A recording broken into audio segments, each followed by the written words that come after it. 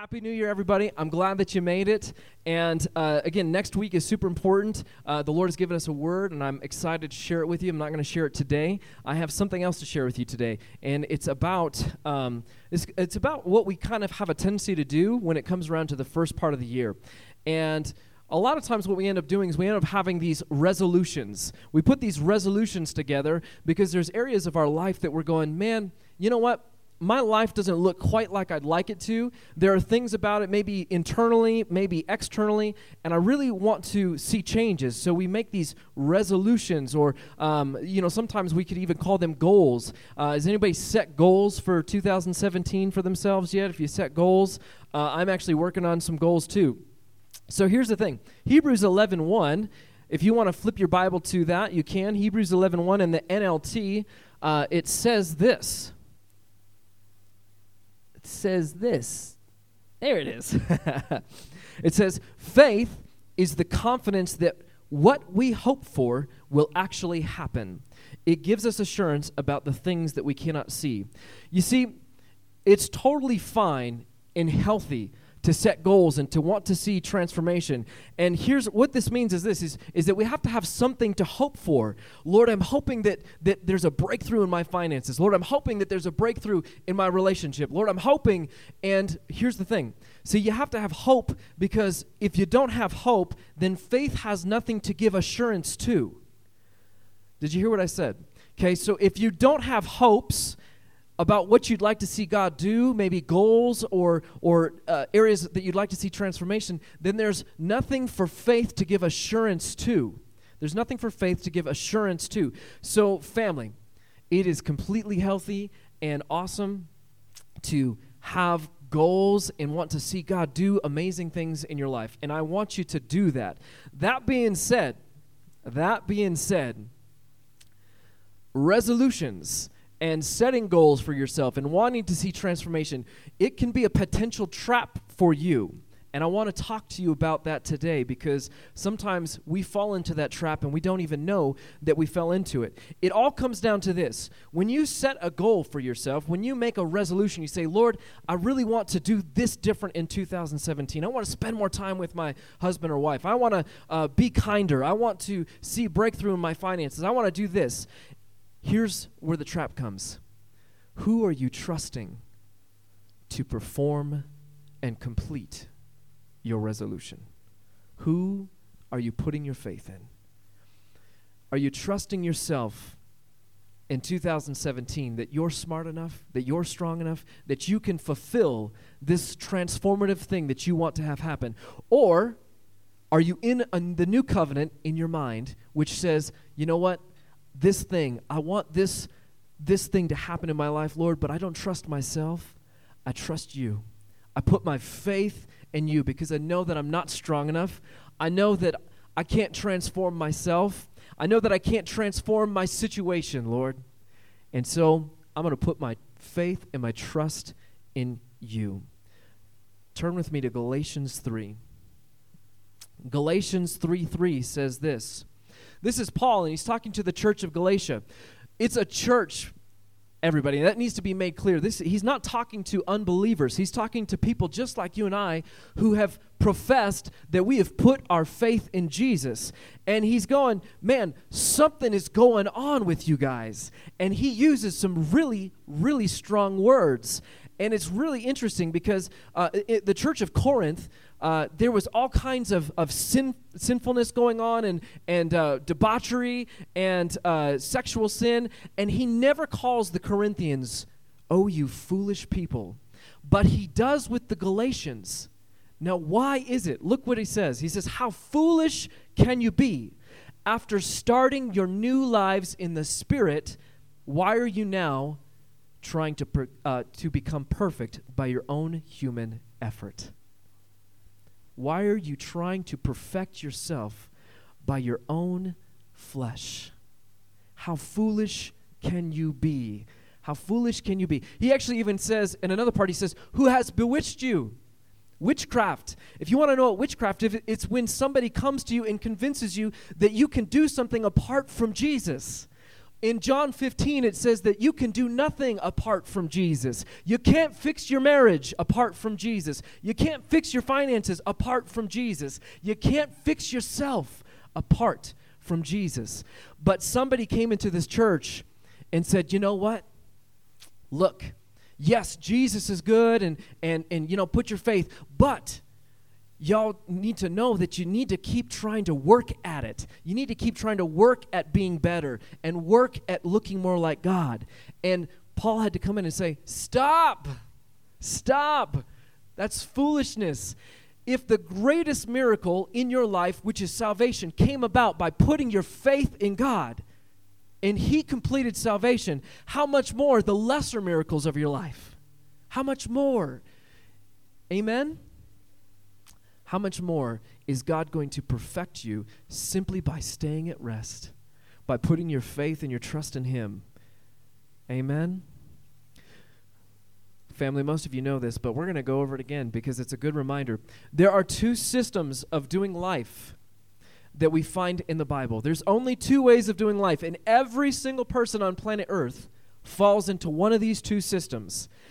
Either you are under the system of doing things by your own effort, or you are under the system of letting God's effort be for you. There's only two systems. Only two systems of doing life. Either you are working for yourself, or you are allowing God to work on your behalf.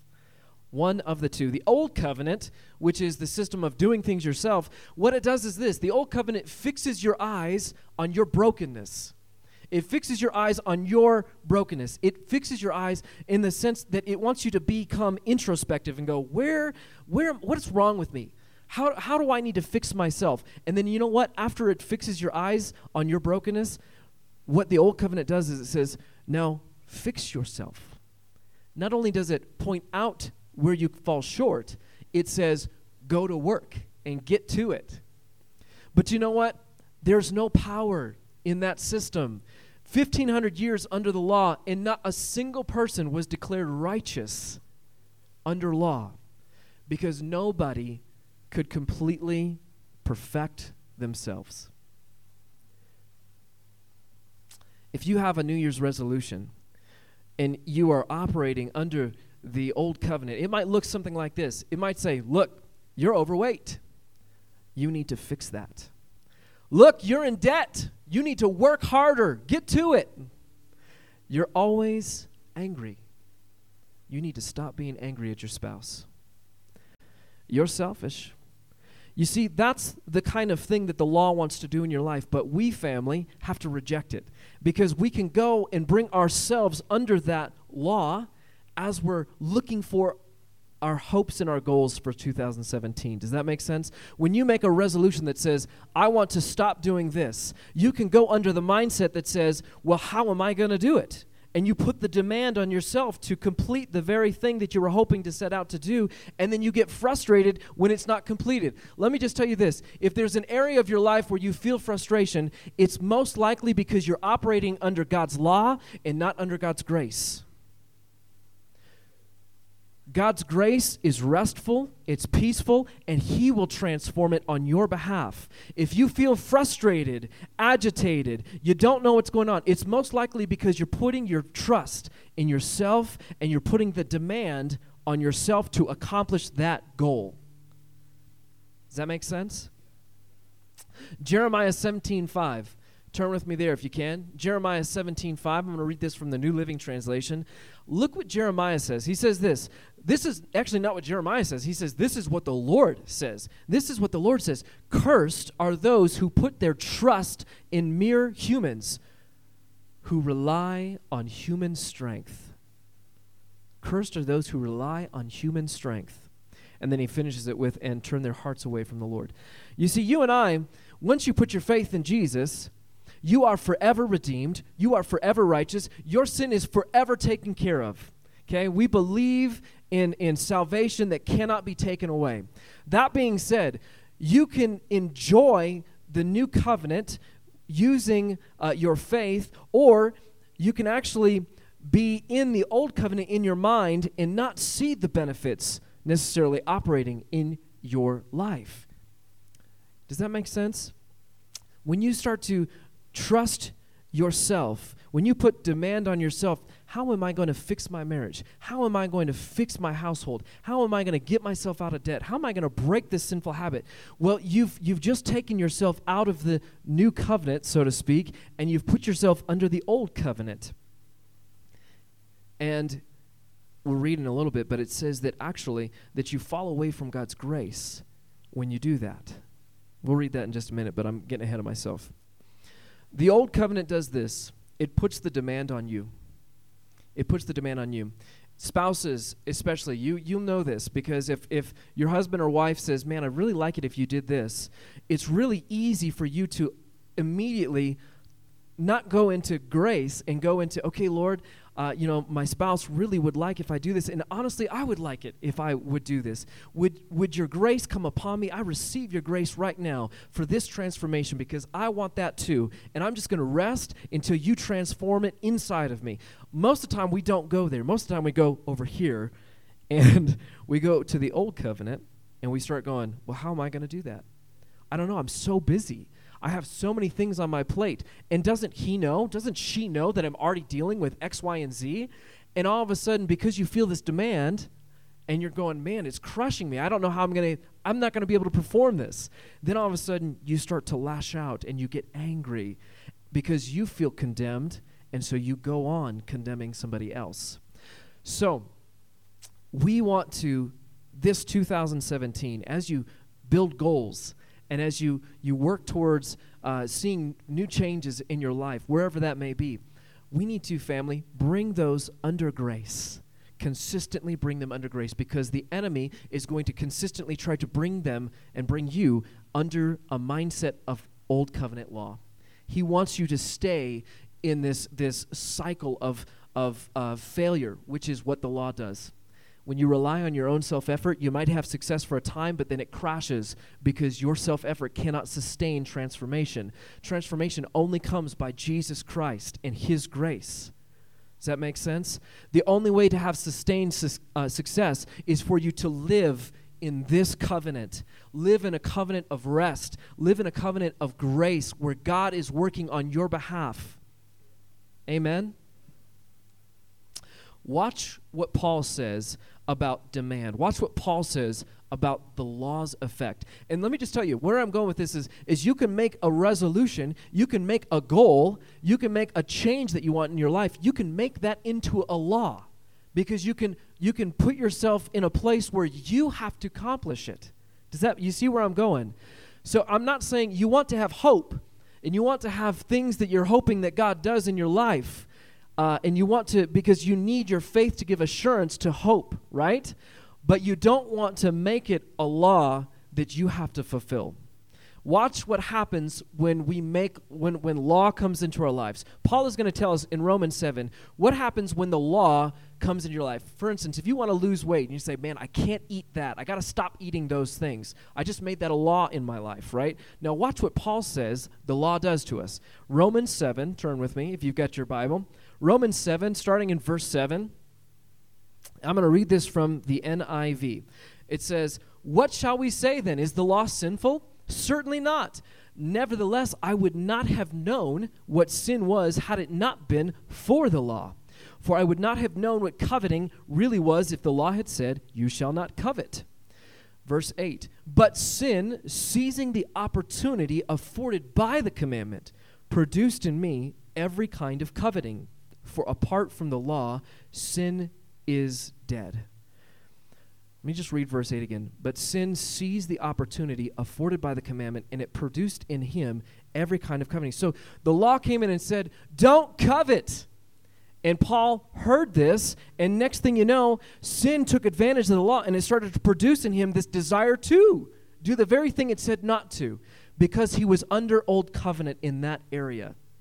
Let me just tell you, as I'm watching my child grow up, and if you've seen kids, if you've experienced kids, one of the things that you'll notice is, like, if there's something that you don't want them to play with, and you say, don't touch that, then all of a sudden you will see in a child the law at work. You will see it, because suddenly this thing rises up, and they're like, now all I want to do is touch that thing you said not to. It's all I want to do. Do you know this is what happens with your diet sometimes? If you're looking for a diet and you say, don't eat pizza, then all of a sudden, if you don't bring that under grace and you're under law, it will rise up in you, and the only thing you will desire is pizza all the time. Y'all hear what I'm saying? So we have to be careful, family, even as family units. Even as family units, we need to figure out how to project grace onto each other. Now, you have needs, couples, I get it. You have needs, and there are things that you would like to fix or the other person to fix. But you want to be careful not to put your spouse under law. Because under law, it will produce the very thing that you're saying, stop doing. Y'all hear what I just said? I didn't mean to say that. Y'all heard? I saw Chris repeat it in the back, and I was just like, he's like, y'all heard? And I was like, y'all heard that? Come on now. Come on. You know, in the NLT, it says this, but the same verse, it says, but sin used this command to arouse all kinds of covetous desires within me. So sin took advantage of the law. So when you have a goal this year, when you set a goal for yourself, or there's a desire or a hope that you have, whatever that looks like, don't allow that to become a law in your life. It will produce the very opposite of what you want. You have to bring it under grace, family. Bring it under God's grace. Let Him work it out for you. Trust Him that He wants the same things. Okay? Trust Him. Be at rest. Another thing here, it says in Galatians 5:4. You can turn there. It's going to be on the screen. Galatians 5:4 in the NLT says, for if you are trying to make yourselves right with God by keeping the law, you have been cut off from Christ. You have fallen away from grace. You know, when we hear about falling away from grace, oftentimes we actually think of it as sin. We think that, oh, well, that pastor, he committed adultery, or he did something, and he fell from grace. But that's actually not biblical. To fall from grace, when you sin, you actually fall into grace.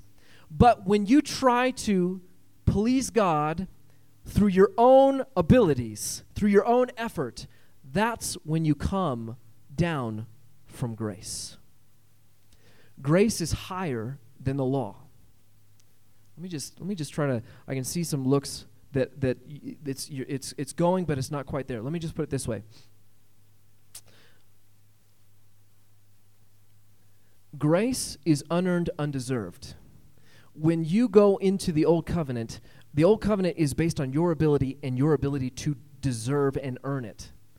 And so if it is to be by grace, it has to come free of charge. But if you're going to work for it and you get that thing, it's no longer a gift, it's a wage. If I go to work for my employer and I get a paycheck at the end of it, that is not grace, that's law. Do you understand? That's old covenant. It's a wage. I've earned that thing. Okay? So what Paul is saying is that when you in your mind try to start earning God's blessings, earning His favor, when you try to start perfecting yourself by your own effort apart from the Spirit, now all of a sudden you have cut yourself off from God's grace because you are trusting yourself. You're trusting yourself. And he says this, if you're trying to make yourselves right with God, you know, in the Greek, with God isn't there. It says if you're trying to make yourselves right by keeping the law, if you're trying to complete your marriage apart from God by the law, if you're trying to fix your finances, if you're trying to, whatever it looks like, if you're trying to do it apart from Jesus, he's saying that you're cutting yourself off from the very thing that will help you. Do you know we want Christ to be of effect in our lives? Amen. He says, you have been cut off from Christ. Literally, in other versions, it'll say estranged from Christ. Another one, it'll say something to the effect of, you have made Christ of no effect. That's probably the most accurate Greek. Is when Christ is of effect in your life, when Christ is operating, it's when you're believing. Christ is not operating when you are working because you're doing it. Let me just put it this way. God rests when you're at work. When you rest, God is at work. Does that make sense? Rest is not inactivity. It's spirit Spirit-led activity. Okay? He will guide you, but you have to put your trust in Him. Don't put your trust in things. If you're looking for a breakthrough in your finances and you're starting to look at different things, don't put your faith in the stock market, though He might use the stock market. Don't put your faith in a banker, though he might use the banker. Your faith ultimately has to be in, God, I don't know how you're going to do this, but I know you're going to do it. I trust you, and I know that if a door closes, that you're going to open up a garage. You're going to open up something even bigger. I'm not going to worry. I'm not going to stress because I know that you got me. I know that you have me. If you're looking to break a sin in your life, if there's something that's got you and captured you, don't put your faith in all the things that you can do. Don't put your faith in getting home at 10, in bouncing your eyes, in throwing away your computer. Put your faith in Jesus. He might lead you to do some of those things, but don't put your faith that that's going to fix it. Only Jesus transforms lives. You know, religion tries to repair things that are broken, but grace will transform the thing that is broken. Amen? God made a better way of life. The old covenant fixes your eyes on your brokenness, but the new covenant fixes your eyes on the perfection of Jesus. Paul says this in 2 Corinthians 3:18. I'm reading this from the ESV. He says, "And we all, with unveiled face, beholding the glory of the Lord, are being transformed into the same image." Just stop there. We all, beholding the Lord, are being transformed. We are being transformed. There's a new way to be made new. It's Jesus. It's Jesus. It's Him. Religion tries to fix things that are broken, but grace transforms things and makes them altogether new, family. Jesus doesn't just repair. He doesn't just repair. He actually supplants. It's a strange word, but when Jesus does something, He supplants. Let me just explain it this way. Watch. Okay. 2 Corinthians 5:17 says this, "Therefore, if anyone is in Christ, he is a new creation. The old has passed away, and behold, the new has come." You see, He didn't try to repair you. He says, the old is gone. I made you new. I'm not just trying to repair you and glue you back together. He is going to transform you completely. That's what grace does. Religion wants to try to fix something that's broken, and if you've ever had like a vase that breaks and then you try to glue it back together, it's never quite as good as it originally was, and it might have been an ugly vase to begin with, right? Grace doesn't try to glue things back together. It replaces. Watch this. In Hebrews 8:13, it's not actually on the screen. God did not just amend the old covenant. He didn't just say, ooh, let's just strike that word and change this word. In Hebrews 8:13, He says, by calling the new covenant new, He made the old covenant obsolete. It's a completely different thing. In Jeremiah 17:9, it says that your heart, I know it's not on screen either, sorry.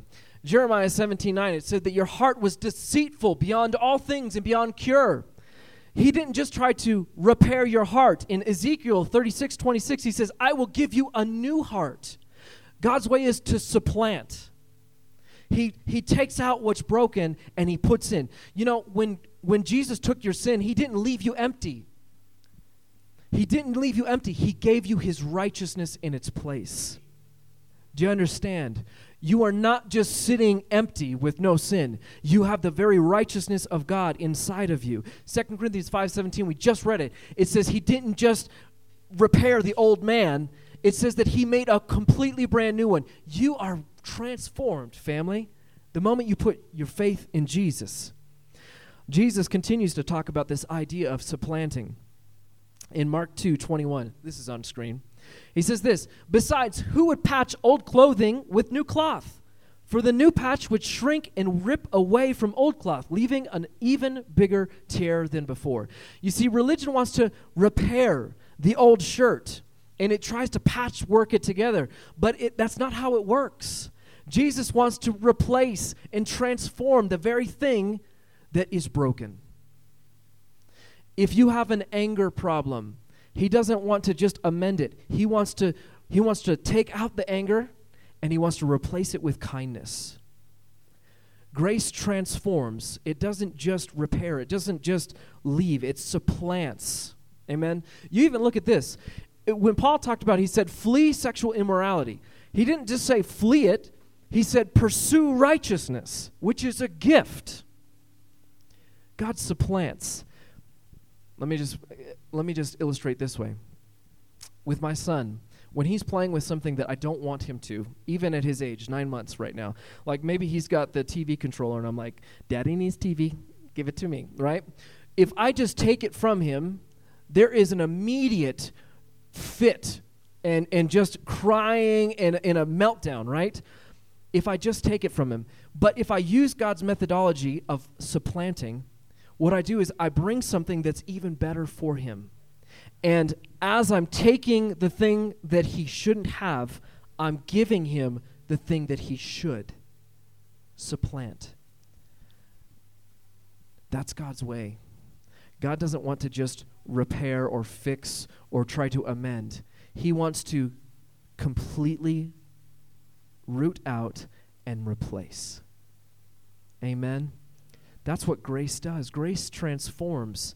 He goes on, Jesus goes on, he says, and no one puts new wine into old wineskins, for the wine would burst the wineskin, and the wine and the skins would both be lost.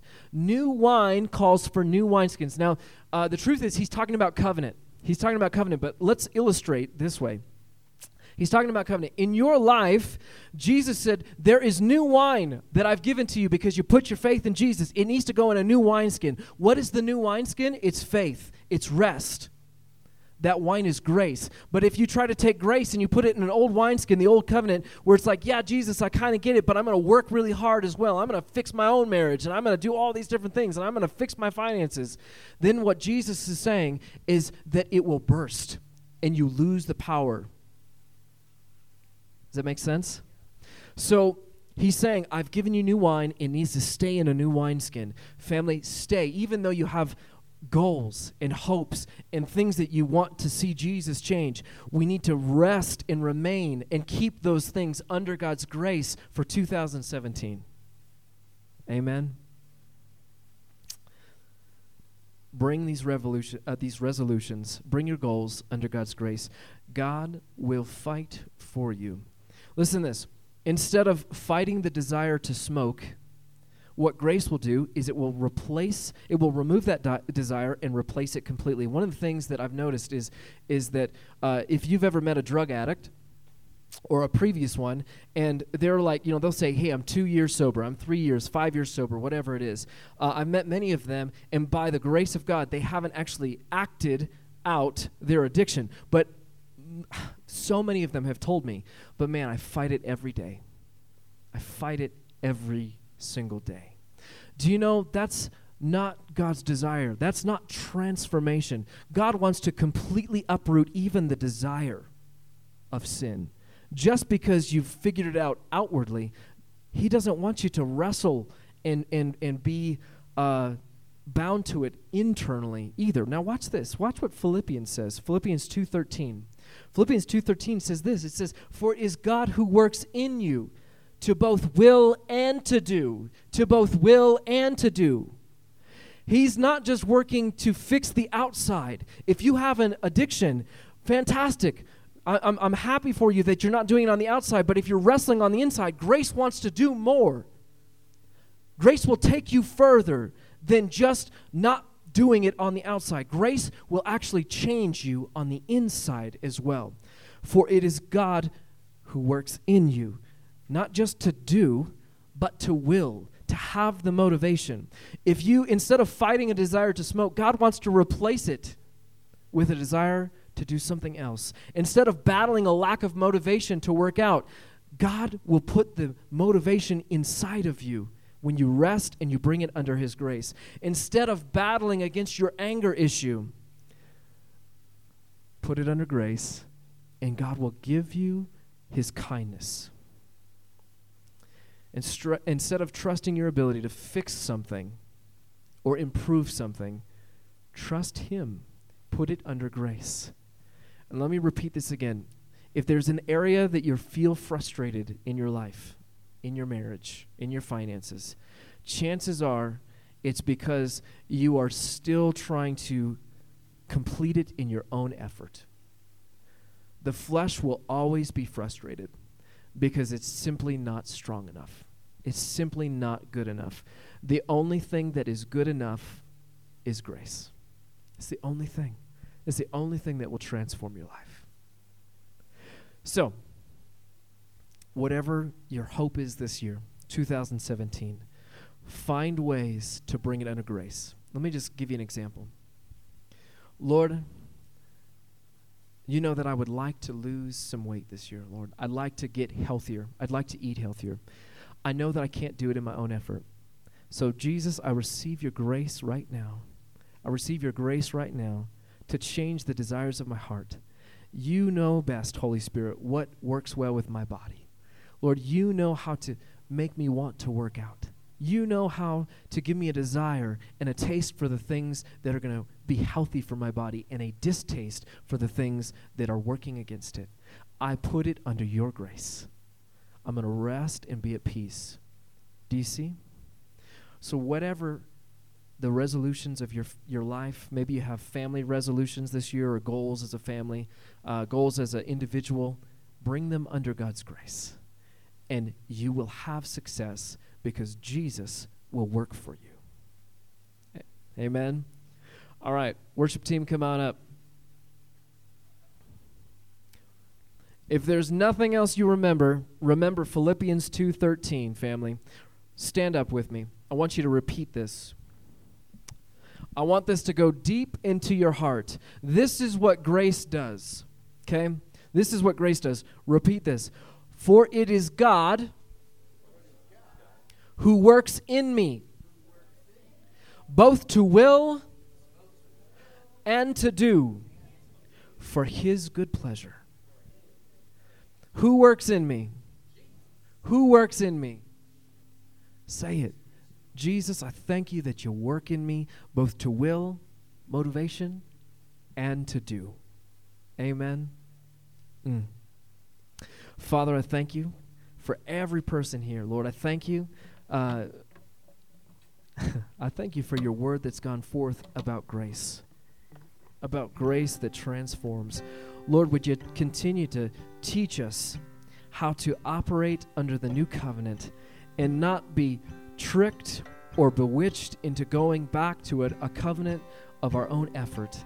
Lord, that every area of our life, everything, including our marriages, including our singleness, our work life, our jobs, our personal desires and goals, Lord, our finances, that we would bring it to you, trusting your grace, knowing that you transform, that you don't just try to amend or repair, but that you will completely transform us on the inside out.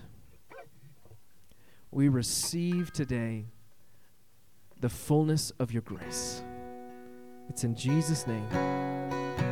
Amen.